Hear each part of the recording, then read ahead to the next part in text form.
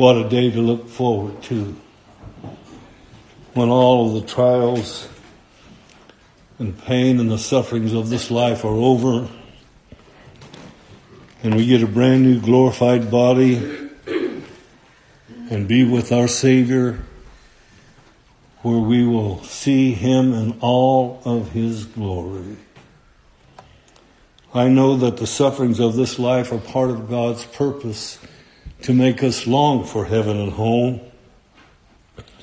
And my wife is going through some difficult, painful trials. She sends her love. She just been pretty sick the last couple of days and a lot of pain. But she's feeling better.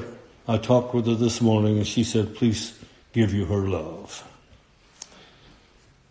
Now the sovereign lordship of Jesus Christ, and I've said this before, but it's so true and bears repeating, His lordship is the heart of the gospel.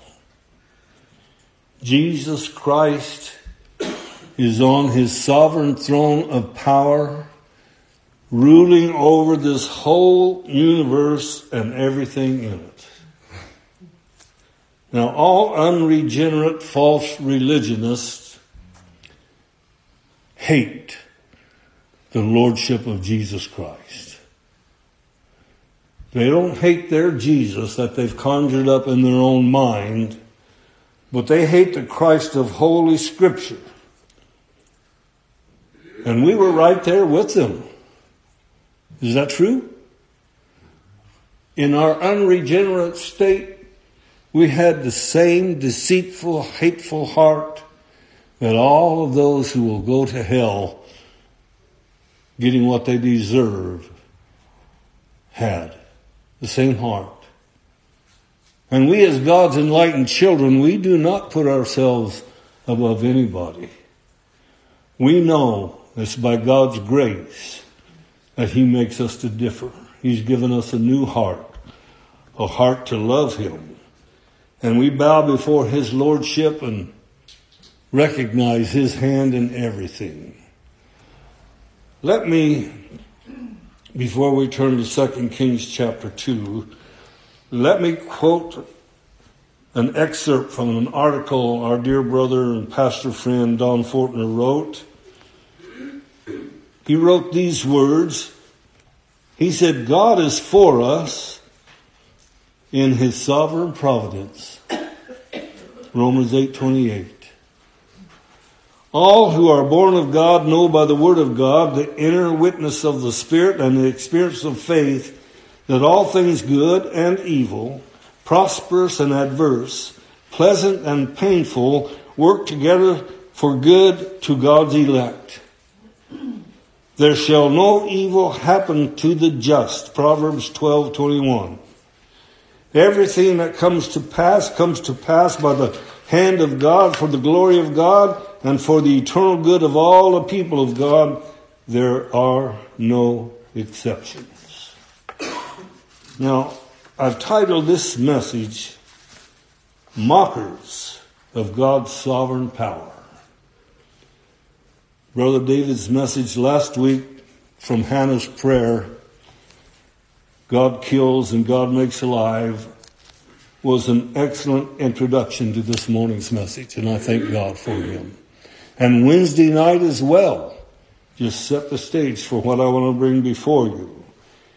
Now we read this in Psalm 7:13. We don't have to turn there, but Psalm 7:13 also tells us that God ordains the instruments of death.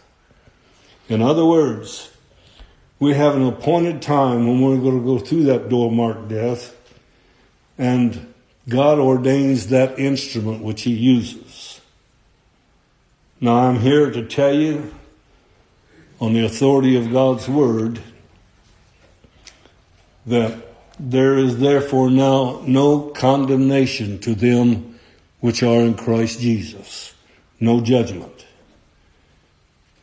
That doesn't mean we haven't sinned. It means that God has taken our sins and removed them out of His sight forever through the supreme sacrifice of Jesus Christ, our Lord and our Savior. So, we know this body will lay down, go back to the dust from whence it came. But absent from the body is present with the Lord. And just as soon as that ordained time for us to leave this earth comes upon us through whatever instrument God is pleased to use, we're going to be there. I think about this a lot, but I'm up in age. But I thought about it a lot throughout the time that I've walked with Christ. I know it's coming, and so do you. You don't know what that guy that's coming toward you 70 miles an hour is going to do. You don't know that. You don't know if you'll die of an incurable disease or heart attack or go to sleep and not wake up except in glory. We don't know that. And God has ordained it that way to keep us looking to Christ, the author and the finisher of our faith. Now, with that in mind, let me bring you up to date to our text. Elisha, one of God's prophets, witnessed the power of God in taking Elijah to glory in a whirlwind. And Elisha, was the prophet that took Elijah's place. He had asked for a double portion of Elijah's spirit, and Elisha cast his mantle. Elijah did, and Elisha picked it up, and the other prophets were watching him. They didn't see Elijah go up in a whirlwind, but they were watching Elisha, and he smote the river, and the waters parted just like Elijah had done when he was God's ordained prophet on this earth. So Elisha is walking now as God's prophet. And here in 2 Kings chapter 2, verses 23 and 24, we read these words. And he, that is Elisha, went up from thence unto Bethel, and as he was going up by the way, there came forth little children out of the city and mocked him and said unto him, Go up, thou bald head, go up, thou bald head. And he turned back and looked on them and cursed them in the name of the Lord. And there came forth 2 she-bears out of the wood and tare 42 children of them. And then Elisha, went on. Now I know that's disturbing when we say that these children were cursed of God, but they were. And it was God who sent those 2 she-bears to tear 42 children apart. I know most people, especially people that don't know Christ, are disturbed by that. I know that. And in my heart, I mourn for the parents of those children because I lost a son. I know the pain. But we're not talking about our emotions or our human reasoning or logic. We're talking about what the Word of God says. And I can give you several illustrations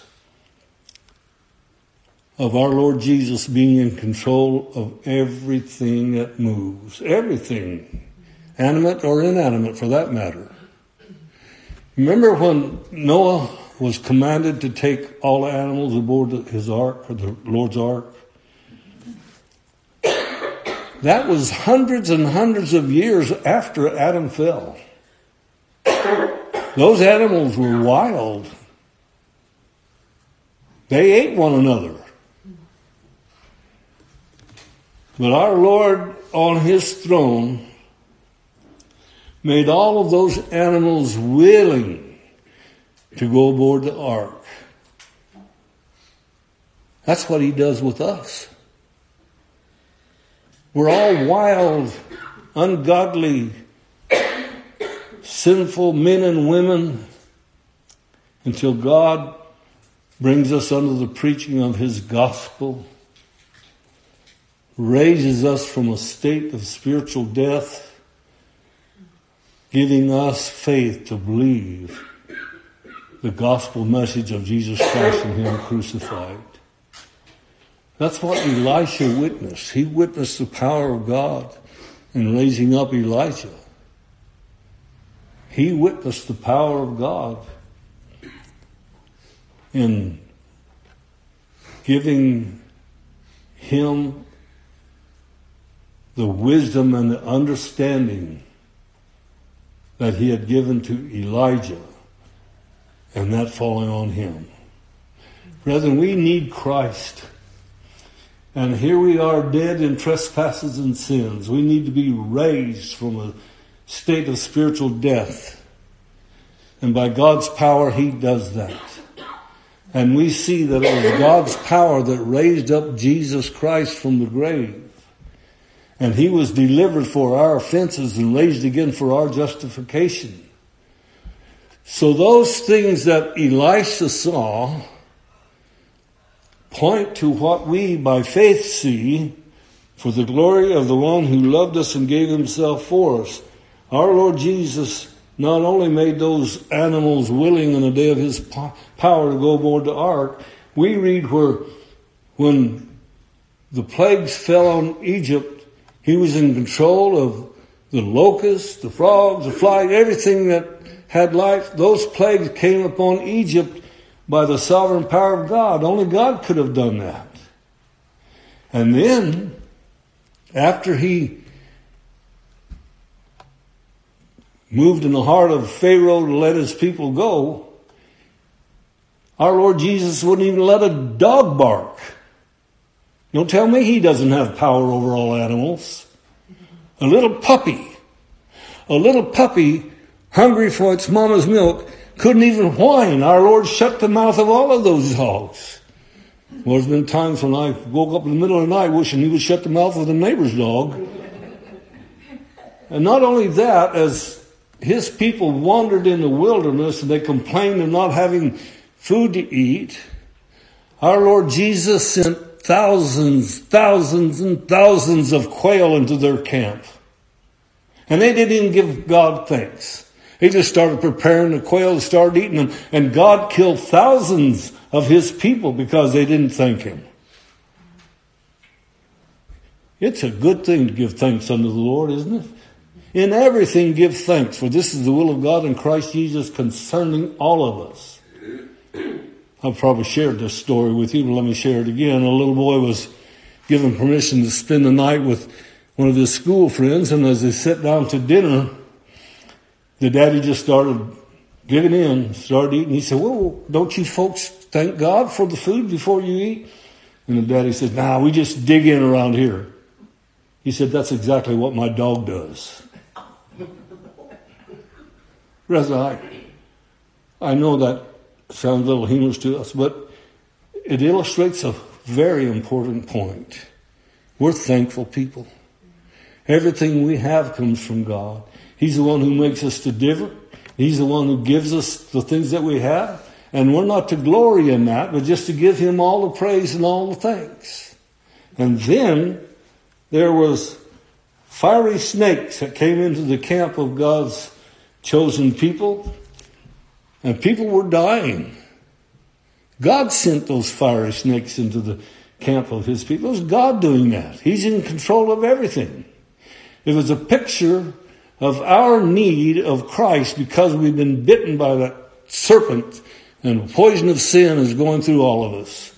And as Moses lifted up the serpent in the wilderness, so must Christ be lifted up, and we must see him on his cross, taking our sufferings in his body, and my sins in his body on a tree, and granting us a full pardon because of his supreme sacrifice for his people. God's in control of everything. When our Lord was walking with his disciples through the country, they needed some tribute money. And he told Peter to go throw a hook into the water. and he had moved a fish to pick up a coin, and then he moved that fish to go over and pick up Peter's hook, and Peter took the coin out of the fish's mouth, and they had the money they needed to pay the tribute that was due. You see, this is God's doings. His disciples were fishing, and he said, after they'd fished all night, throw the net on the other side of the boat. Lord, this is our occupation. We're fishermen. We know what we're doing. Well, they didn't say that, but that's what they felt. And Peter said, nevertheless, I'll throw the net where you say. We'll throw the net where you say.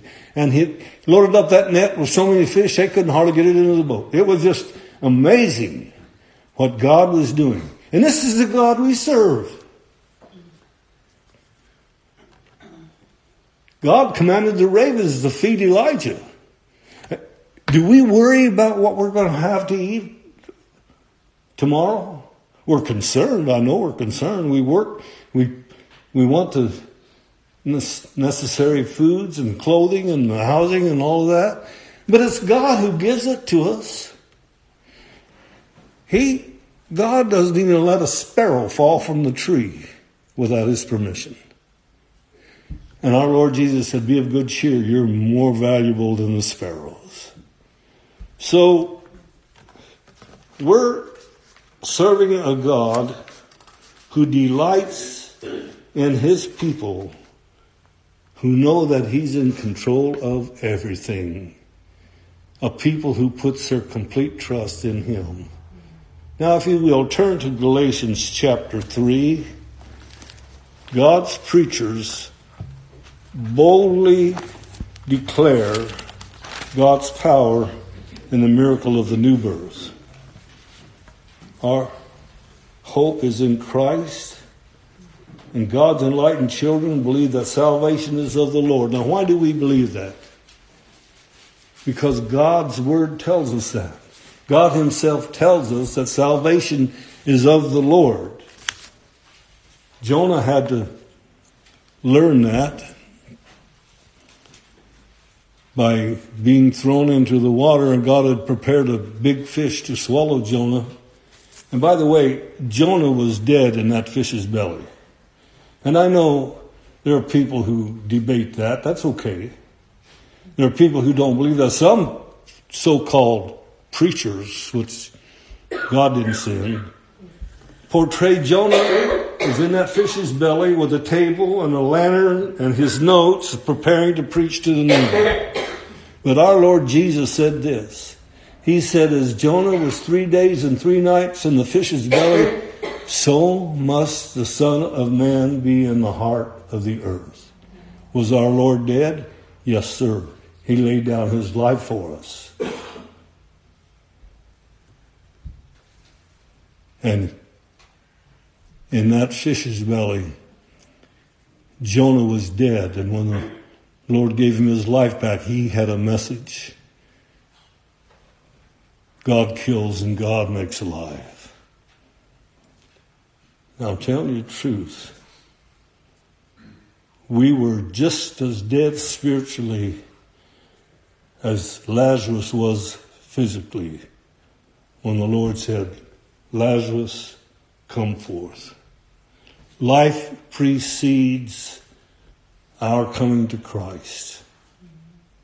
That's the reason we are made willing in a day of his power. And we heard it in Sunday school this morning. God sends the Spirit of his Son into our heart, revealing Christ to us, giving us an understanding of the mystery of the gospel. This is God's doings, and it's marvelous in our eyes. Now, here in Galatians chapter 3, now let me share this with you before I read our text. The righteousness of Jesus Christ is the only righteousness that God will accept. We have no righteousness of our own. None. And trying to establish our own righteousness is mockery. It's mockery of God and his revealed word. And those who believe in Jesus Christ believe that the Lord Jesus, redeemed us. He didn't try to redeem us. He got the job done. God doesn't try to do anything. We believe that our Lord is in the heavens doing whatsoever He pleases to do. And it pleased God who separated me from my mother's womb and called me by His grace to reveal His Son in me, is what the Apostle Paul wrote under divine inspiration.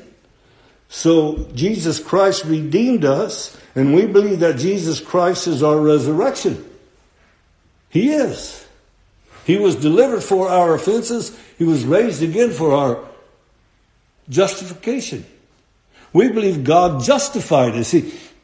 He's not waiting to try and justify us. He's not watching the people of this earth, waiting for them to give Him permission to do something. God doesn't wait for permission from anybody. He does what pleases Him. He rebuked Job with these words, "Where were you when I laid the foundation of the earth?" God didn't get any permission from anybody to do what He did in creation, and He doesn't get any permission from anybody to create us anew. It's Christ in us, the hope of glory that He has created. That's the new man, and that's God's doings. We believe Jesus Christ is the reason God shows mercy on us. God has a reason, and that reason is for the glory of Jesus Christ. And we believe that. Why do we believe these blessed truths? God says so in His holy word. Now here in Galatians chapter 3, starting at verse 1, I want to read down through verse 3. The Apostle Paul, writing on a divine inspiration, said, "O foolish Galatians, who hath bewitched you, that ye should not obey the truth, before whose eyes Jesus Christ hath been evidently set forth, crucified among you? This only would I learn of you. Received ye the Spirit by the works of the law, or by the hearing of faith? Are you so foolish? Having begun in the Spirit, are you now made perfect by the flesh?" Now, brethren, we are dead, like I said earlier, spiritually. And it's God who brings us under the preaching of the gospel. It's God who begins the work in us. It's God who saves us by His own sovereign power, delivering us from the power of darkness and translating us into His eternal kingdom. It's God who is doing that. The flesh had nothing to do with that. Now, this gospel is the only gospel there is. There's false gospels, but the only true gospel is this gospel that gives our Lord all the glory. I know men personally who found fault with Henry Mahan because our dear brother, Mr. Mahan, who's gone on to be with the Lord, taught and preached that the gospel is the power of God unto salvation. That God does not start the work until He brings us under the preaching of the gospel. And they separated themselves from me because I believed what Henry Mahan preached. It's the gospel that God uses. He sends His Spirit when we're under the preaching of the gospel. This is what this says. That ye should not obey the truth, before whose eyes Jesus Christ had been evidently set forth among you, crucified among you. This only would I learn of you. Receive ye the Spirit by the works of the law, or by the hearing of faith? And so it's by the hearing of faith that we receive the Spirit. Now look at here in Galatians chapter 3, starting at verse 7. We read these words. Know ye therefore that they which are of faith, the same are the children of Abraham. And the Scripture, foreseeing that God would justify the heathen through faith, preached before the gospel unto Abraham, saying, In thee shall all nations be blessed. So then, they which be of faith are blessed with faithful Abraham. For as many as are of the works of the law are under the curse. Now, remember, those children were cursed by God. Elisha was the instrument but the curse came from God. And it says here, it is written, cursed is everyone that continueth not in all things which are written in the book of the law to do them. If we don't keep the law perfectly, from the time we're in our mother's womb till the time we leave this world, then we're under God's wrath. Now, I know that's something that we can't do. But there are many religious people who still believe that they're justified by the works of the law. And there are professing Christians that think they can take the law and combine the law with faith and become progressively better. Matter of fact, John Reeves just got a letter from a preacher in New York that evidently he picked up one of the bulletins from the Rescue Baptist Church. And this man in New York wrote John a letter, and he said, babes in Christ are not without sin until they progressively get better and better. God will not accept them until they're without sin. Well, that man has no understanding of the two natures. And if he thinks he's without sin, he calls God a liar. Because Paul wrote these words, O wretched man that I am, who shall deliver me from this body of death? He didn't say, O wretched man that I was. He said, O wretched man that I am. And as long as we're in this body of death, sin is what we are and sin is what we'll do. There's another nature, which is the divine nature. God has made us partakers of the divine nature. That's the new man. That's the creation of God that's without sin. And we have that blessed truth that Christ in us is our hope of glory. But we still sin. Now let me ask, is that true of you? You can nod your head. You can say, yeah. Or you can sit there and think, not me. I'm not a sinner anymore. And you're making God a liar. That's mockery. And that's what we're talking about. Mockery of God's sovereign power. And no man is justified by the law. And you could even put any kind of work in there by meeting on a Saturday, by getting baptized, by making a decision for Jesus. Anything that you put in there destroys gospel preaching and justification by the blood of Jesus Christ and living by faith. We have no one to give glory to but to our wonderful God, who has come to us when we're dead in trespasses and sins, moved upon us, brought us under the preaching of the gospel, and sent his Spirit into our hearts so that we could understand, like Larry brought out in Sunday school this morning, so we could understand this mystery of the gospel.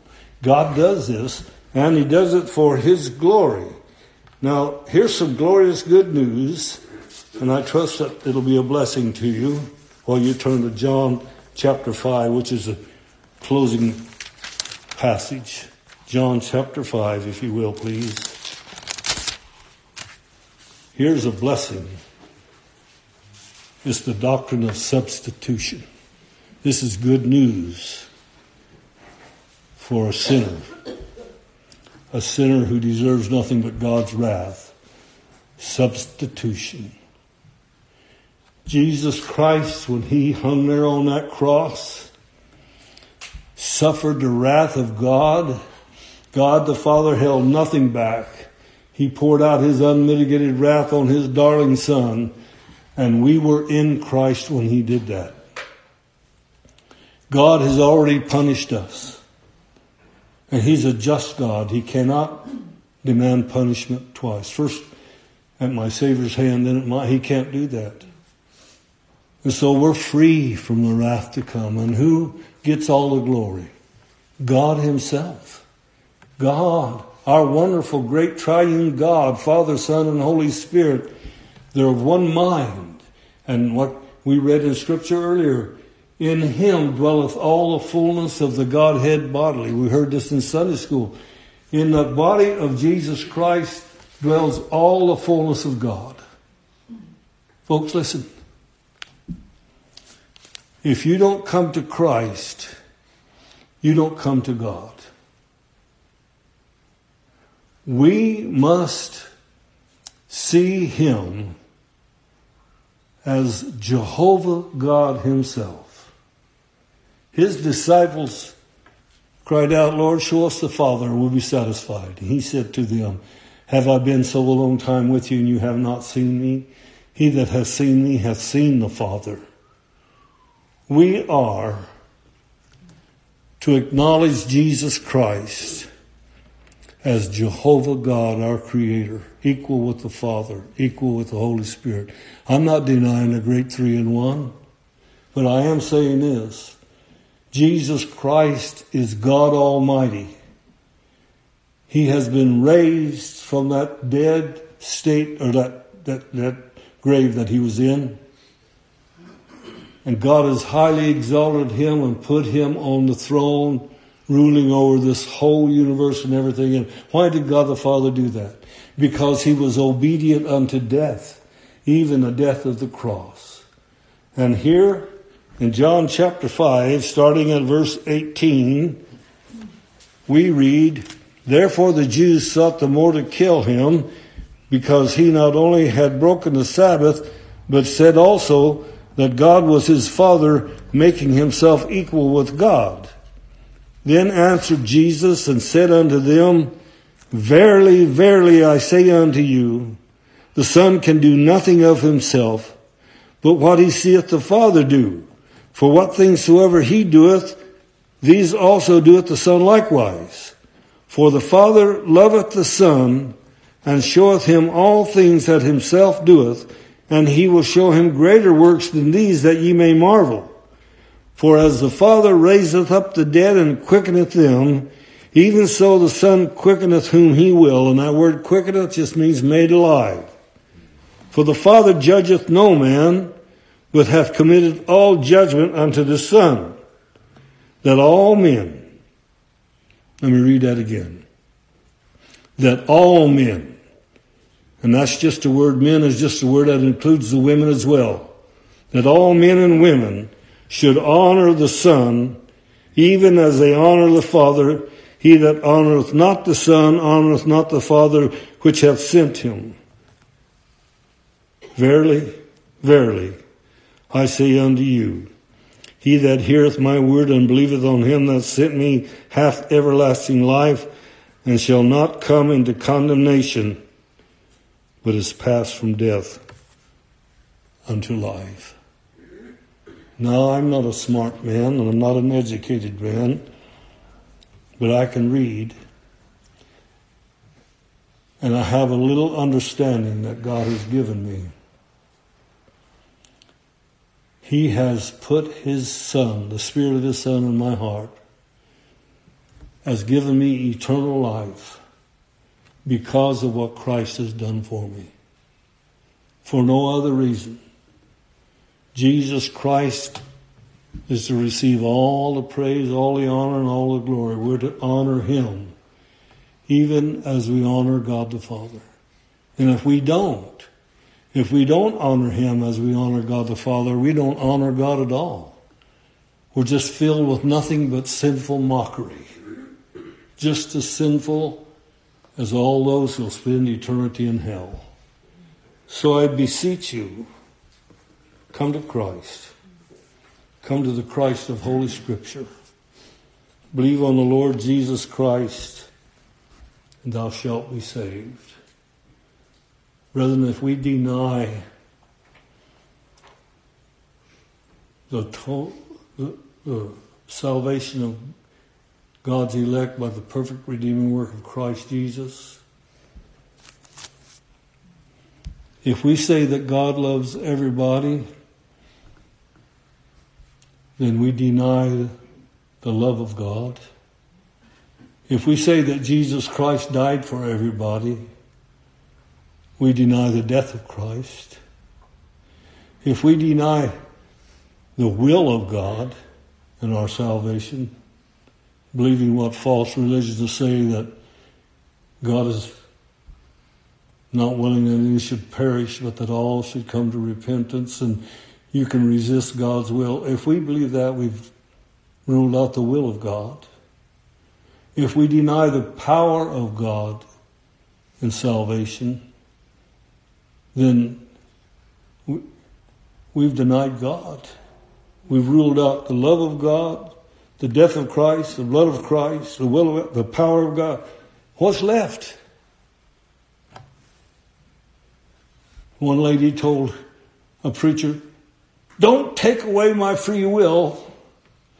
Well, I tell you here, I want God to take away my so-called free will and look to His sovereign will, His sovereign power, His sovereign grace. We rule out the grace of God in salvation if we attribute anything of our doings to the salvation of God's elect. It's nothing but sinful mockery. Aren't you thankful that our Lord Jesus Christ paid the price in full for all of our sins, and that He promises us He'll be with us throughout our journey throughout this earth, and when we leave, we'll be caught up to be with Him, where we'll see Him in all of His glory, and we'll get a brand new glorified body. What a day to look forward to. What a God we have. What a wonderful God.